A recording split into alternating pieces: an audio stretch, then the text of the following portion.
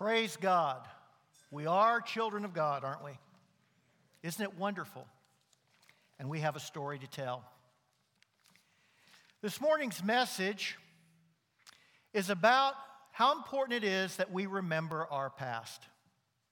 We need to remember our past. You know, we can't really know who we are if we don't know from where we've come. And so, having pointed that out, I want to share with you a commercial message. I want to encourage you to become a part of one of our listing parties. I'm going to be hosting several listing parties in the library. Our first one will be this Sunday, and I guess I should say the next Sunday. It's October the 28th, and that'll be at 4 p.m. in the library. So I want to encourage you to sign up. There are sign-up sheets in the back for you to sign up for, and if you prefer, you can also sign up through the web page. But it's really important that we think about our history, that we revisit our history and our past. I want to hear your take on our history. And also we need to hear each other because each of us has a unique take. So I hope you'll sign up for one of the listing parties and share with me the ways in which God has been at work in your lives and through our church. Let's join together in prayer. Gracious God, indeed, we love to tell the story of Jesus and his love. God of the ages, your mighty acts of deliverance are promises of the future as well as memories from the past. Lord, forgive us when we forget how through the ages, through the years you have delivered people who trusted in you, people like Abraham and Sarah, Moses and Miriam, Joseph and Mary, Peter and Paul. Dear God, sometimes when we compare our present experiences with the divine drama of history, we feel discouraged because we don't feel as delivered as those who were led through the wilderness. Lord, forgive us for letting our faith suffer to the point that we don't expect or even hope for your intervention in our undesirable situations. Lord, revive us today. Revive us with your Spirit, with new expectations of your miraculous grace, that our faith may break forth into praise. And Lord, broaden our faith in your saving acts, that we might look eagerly for what is to come, just as surely as that which has been. And now, Lord, may the words of my mouth and the meditations of our hearts be acceptable in thy sight, O Lord, our rock and our Redeemer. Amen. You know, to lose your memory and identity is a tragic experience. Memory is that mental faculty which not only connects us with our past, but also with the present and, in some sense, the future. Now, you might recall that last July, we observed Independence Day. We had public and private rituals that helped us to remember the values we're trying to preserve and those who preserve them. So, what memory from the past strengthens you to become a living reminder of that which is being preserved? Let me ask you another question. This might be a little bit easier. How many of you remember Bob Hope? Raise your hands. You remember Bob Hope? Okay, I see not many hands over here. Okay, let me tell you. Bob Hope was a famous actor, comedian, and film star of the 1940s, 50s, and 60s. Way before your time, I understand that. But you know, he was probably best known for the many USO shows that he did for the military during World War II, the Korean and Vietnam Wars. Now, Bob Hope used to always finish his shows with 4 words. 4 words. Anybody remember what those 4 words were? All right, that's right. Thanks for the memories. Thanks for the memories. In fact, if you'll bear with me, he even used to sing them. You remember how it went? Thanks for the memories. Okay, I'm not the best singer in the world, but you get the idea. But you know, I borrowed those 4 words as the title for my message today. Why? Because we need to be thankful to God for all the memories we have, of the many ways in which God has been at work in our lives and through our church. Do we remember? Do we remember? You know, Isaac Watts, in his great hymn, O God, our help in ages past, our hope for years to come, expresses this dynamic remembering back to the past to celebrate God's actions in the present and the future. This morning, I want to make 3 brief points on why it's important we remember our past. Let me repeat that. I want to make 3 brief points this morning on why it's important we remember our past. As usual, if you'd like to follow along, there's a sermon outline printed in your bulletin for your convenience. I encourage you to fill in the blanks, take it home, consider what God may be saying to you this week. Or if you prefer, you can follow along with a PowerPoint presentation. So let's begin with our first point on why it's important we remember our past. First of all, we are what we remember. First of all, we are what we remember. Now, while the past defers to the present and the future, it's not to be discarded. Only those who know their heritage can truly know who they are. In John Steinbeck's great novel, The Grapes of Wrath, a migrating Okie family is told not to waste precious packing space on photographs and other family memorabilia. One of the members of the family says, "How will we know it's us without our past?" How will we know it's us without our past? How indeed? We might very well ask ourselves that same question as a church.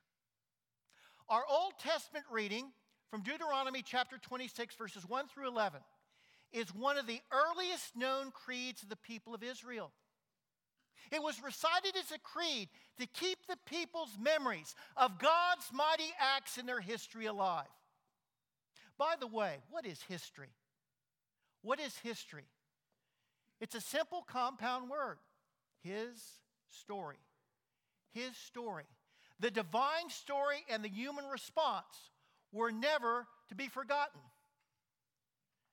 They were never to be forgotten. You see, it reminded the people that they were not orphans. And our past heritage reminds us that we're not orphans, but heirs of a great inheritance, as Peter tells us in 1 Peter. We have a great inheritance, and when we remember the ways in which God has been at work in our lives in our church, we are reminded of that inheritance that we have. It's a precious inheritance.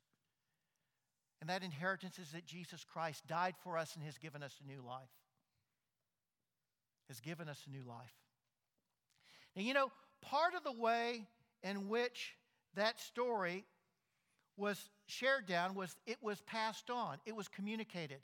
It reminded the people of their past so that they would never be orphans. And we too are reminded that we're not orphans, but we're heirs of great inheritance. You see, we have a grand His story. We're a part of a long, ongoing story, and we need to keep the stories alive, for they, in a real sense, keep us alive. We are what we remember. We are what we remember. That brings us to the second point as to why it's important we remember our past. Second, memory invites us to participate in the present. Memory invites us to participate in the present. One of the great Jewish writers of our time, the late Elie Wiesel, tells us and taught us that memory not only connects us with our past, but also keeps us alive in the present. As the people of God, when we remember how God has acted in our past, we experience God in our present. We experience God in our present. Our collective memories can help guide us as a church. We not only draw from their strength, but also by not repeating their mistakes from the past. Think about that. You know, the famous historian George Santayana, and I know you've heard this quote before, put it this way. He pointed out that those who do not remember the lessons of history are condemned to repeat its mistakes. How many of you are familiar with that? Those who do not remember the lessons of history are condemned to repeat its mistakes.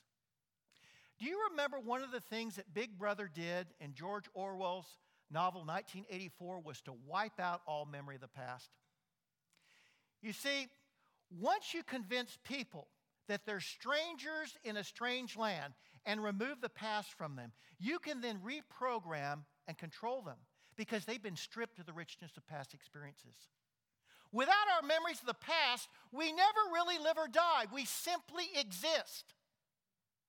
As Elie Wiesel said, memory is an exalted way of seeing one's life in its totality. It's not a morbid thing. Memory is an exalted way of seeing one's life in its totality. It's not a morbid thing. Folks, there's great power in memory. There's great power in memory. And we need to remember how God has been at work in our lives and through our church. We need to remember that. That brings us to the third and final point I want to make on why it's important we remember our past.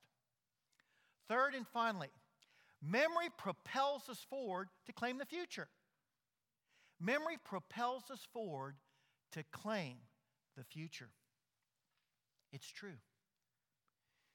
You know, the church is not a museum. It's not a museum. It's a mission base. And once we've been nurtured on why we are, what we are, and whose we are, we then launch out by allowing the wind of God to fill up our sails and carry us to our next destination on the journey. The fertile soil of the past helps us to dream dreams and to claim the vision in our own time. Only when our past reaches forward can it deliver us from our self-centeredness, when it connects us to that sacred story of the community of faith, the story of Jesus and his love. The story of Jesus and his love. And you know, that story helps broaden our vision and it enriches our understanding. Rabbi Harold Kushner wrote a powerful story that says it well, and I want to close with this story. I want you to listen very carefully to this story. A young man meets and falls in love with a beautiful young lady. He asks her to marry him, and she agrees. But there's something very peculiar about this young lady. She's not of this world. She's from outside the solar system. And so she asks if she can go home one more time before they set up their home here. And he agrees. Now, when she comes back, she has with her a rather large box. And she says, we'll get married and I'll live here. But this box must remain in our home and you must never look in it. This box must remain in our home and you must never look in it. He says, that's okay. No problem there. That's okay, no problem there. Well, the days went by and you know what happened. One day she was away from the house for a long time and he was there by himself. The box kept saying, come and look. Come and look. Come and look. He went over to the box and got enough nerve to open it up. He felt he had to know what was inside. But when he opened the top and looked in, it was empty. It was empty. And that made him very angry. When she finally came in, he said to her, you told me not to look into the box. The box seemed to be special to you. I made a special place in our home for it. But then when I opened the top and looked in, it was absolutely empty. How could you pull a fraud like that on me? How could you pull a fraud like that on me? Tears began streaming down her face. You missed the whole point, she said. You remember when I went to my home planet and came with a box? I went to get this very special box and filled it with the aromas of the crops and the homes and the aromas of the people in the streets. All of them are in this box. And when I get terribly homesick, I go and breathe deeply of the memories that are in that box. Now you've called what's very special to me profane. Now you've called what's very special to me profane. Folks, what does this have to do with us? Simply this. Memory is a powerful perfume from the past by which we continue our connection with God's saving acts in history. I pray that we'll not let ourselves or others forget what God has done, is doing, and wants to do through us. Let's not take what's special, sacred, and holy and call it profane. In the next few weeks, as we look at our history as a church, Let's learn from our mistakes and celebrate what God has done, what God is doing, and what God wants to do here at First United Methodist Church of Carrollton. Well, in conclusion, memory invites us to participate in the present and propels us forward to claim the future. We are what we remember. Memory invites us to participate in the present and propels us forward to claim the future. We are what we remember. Whoever has the ears to hear, let that one hear what the Spirit says to the church. Amen. As the band comes forward, I want to extend a little bit different invitation to you today. We've been singing, and I've been sharing with you the importance of memory, of remembering that wondrous story of Jesus and his love, of remembering the many ways in which Christ has been at work in our lives and in our church. And so I want to extend an invitation to you to sign up for one of the listening parties. I want to hear from you, and we need to hear from each other. The people of God need to come together and share that story. You've got a story to share about your church and the ways in which God has been at work. And it hasn't always been easy. You've been through some tough times as a church. But throughout all those difficulties, Christ has always been there with you. And we need to share that. We need to remember that. Just as the Israelites remembered how God had delivered them from Egypt and led them to a new land, a land flowing with milk and honey. You've got a story to share, a story to tell. And I want to encourage you to do so by signing up for those listening parties. Now, if there's someone here visiting, and maybe you don't know about that story, maybe you've been looking at it from the outside, or you've heard other people share it, but it's not your story. Well, that story can become yours today. Jesus Christ, the resurrected Christ, is here with us. And his story can become your story. His good news can turn your bad news into good news. So if there's anyone here who doesn't know Christ, you don't have that relationship with him where he's your friend, where you talk to him every day, I invite you to come forward, to experience him, to have him change and transform your life so that your story becomes his story. He changes your story. And if any of you have any prayer concerns or you're being weighed down by a prayer burden, I invite you to come forward to pray as the band leads us in singing. One other thing, I need to mention this. If there's anyone here visiting and you'd like to become a part of our church family here, you can join our church family by profession of your faith in Christ or by transfer letter from another congregation. You can come forward and do so today as the band leads us.